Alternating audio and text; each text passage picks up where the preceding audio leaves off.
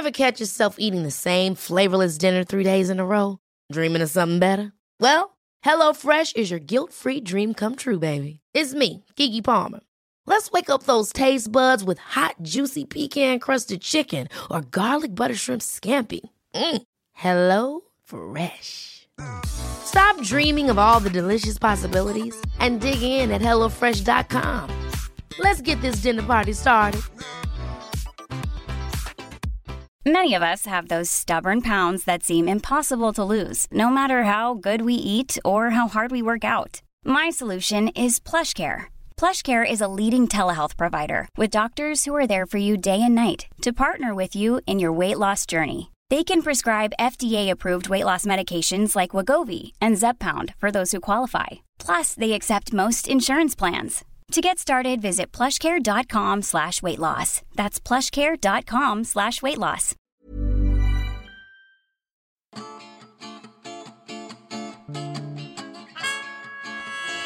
Welcome to Spark 100. We tell true stories. We tell them live. And we tell them all across London. This first story of two was performed by Dorothea Stewart in May 2012, where the theme was winning.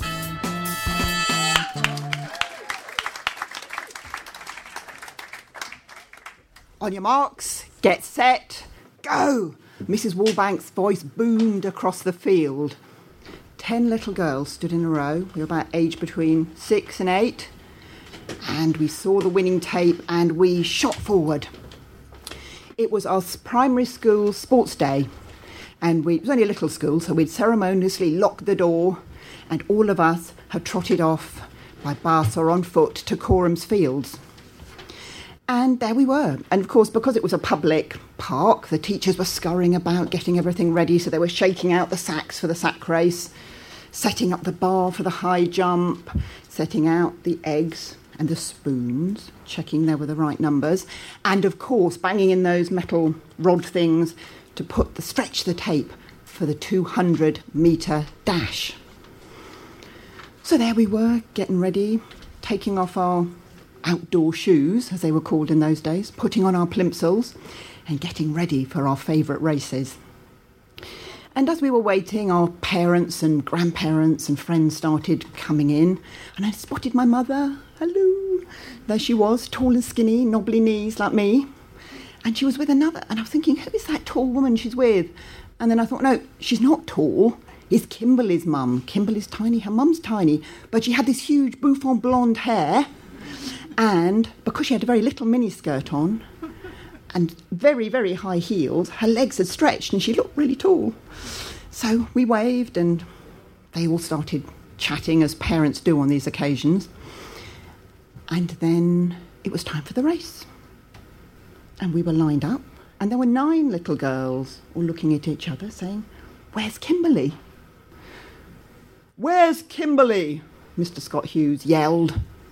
And there was a parting of some of the parents, and Kimberly handed back the little chihuahua with its diamante collar to her mother, and she turned round and she nonchalantly walked towards the line, pulling her blonde hair into a ponytail as she went, and we all goggled, because was she wearing the regulation grey pleated skirt, white shirt and plimsolls?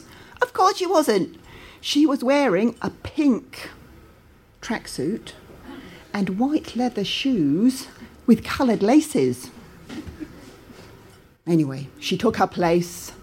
On your marks, get set, go! And off we shot.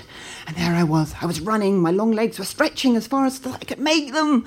And we got to the 100 yards and I looked back and I was definitely ahead by quite a long way. 150, 180, 90... And then I could see the tape up in front of me, so I eased off because it was a 200 race.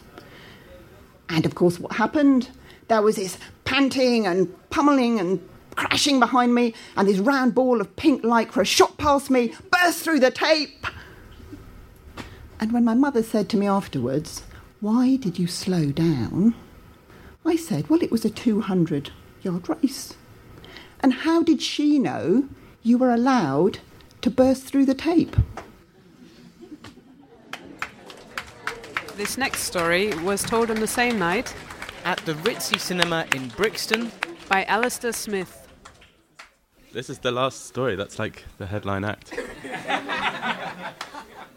Which is really scary because I didn't have a plan to say anything. I came with my friend Erica, who lives in Brixton. I don't live here.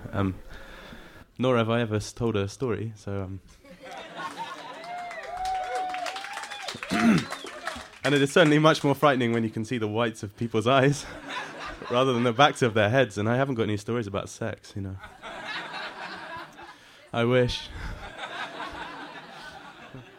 So Erica and I, we haven't had sex, but she's my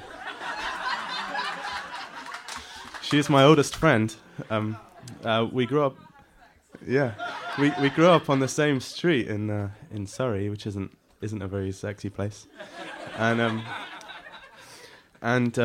she said come here tonight, so I thought I would, and I shouldn't have had a couple of pints because I wouldn't have said yes. But so this is a story. It's not about sex. It's actually about my mother's death, which is not funny.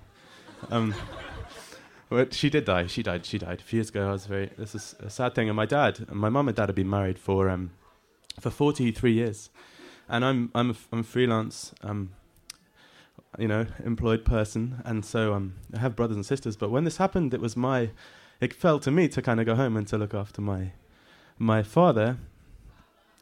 So I went home and I kind of picked him up in the days and the weeks after this event, and I tried to keep him cheery, and I tried to kind of teach him how to cook. She cooked every meal for him for kind of 40 odd years. And I should say we're not a family of winners in any way. I mean, my dad used to drill it into us: if at first you don't succeed, lower your expectations. Yeah, I mean, really, yeah. But so anyway, my dad's a physicist, and my mum was a translator, and so he didn't. I'm not very scientific, but we didn't really kind of, I would try to teach him how to cook, and he kind of didn't get cooking, and he would try to teach me his subject, and I didn't kind of get it, so we kind of didn't really mesh quite so well. Anyway, he decides that one thing he's always wanted to do, and my mum would never let him engage in these huge projects that he wanted to do. He wanted to take apart an internal combustion engine.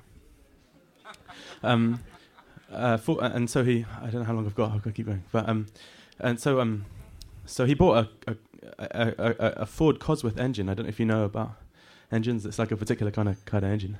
I don't know anything about engines, but I helped him buy one, and we picked it out of this magazine, The Auto Trader, and it came around to my house, and my mum never let him do what he wanted to do, kind of with his engineering. So he bought this engine and he brought it around to the house, and he said, "Son, we're gonna pull this engine apart, and we're gonna clean every piece, and we're gonna put it back together, and it's gonna work, and it's gonna be brilliant, and this is gonna be like a father bonding exercise."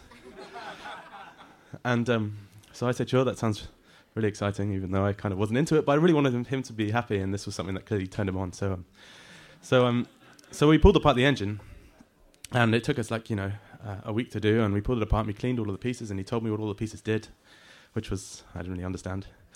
And I said, "Oh, that's great." And we put it all back together, and we cleaned everything really beautifully, and put it all back together, and it didn't work. So he says, "Well, there must be a rational explanation for this." So we pulled it all apart again, and we cleaned all the pieces, and we went right through it, and we really understood it, and we got all the manuals off the internet, and we put it all back together again, and again, it didn't work. And we did it 3 times. We pulled the engine apart again, and we were really, this is we have to achieve this. And I was really into it by that point, and I was like, yeah, we're really going to do this. I knew loads about pistons, and I knew about starter plugs and everything.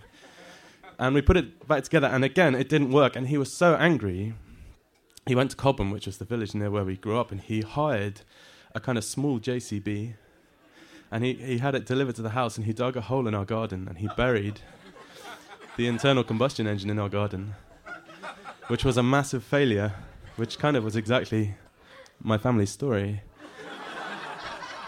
However, I felt as a consequence, the two of us unified over science of a kind, and that was a victory in a sense. So, yeah. For more stories, head to sparklondon.com. Spark London is produced by Joanna Yates, with audio production by Matt Hill at rethinkdaily.co.uk.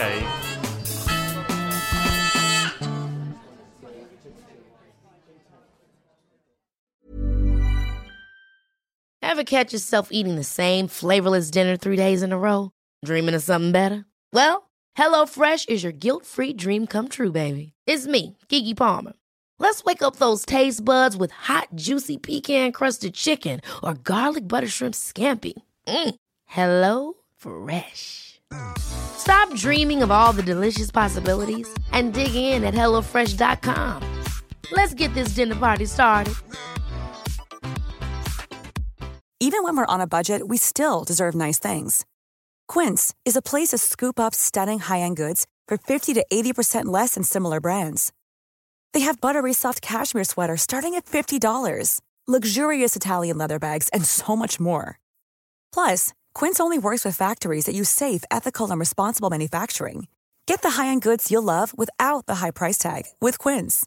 Go to quince.com/style for free shipping and 365-day returns.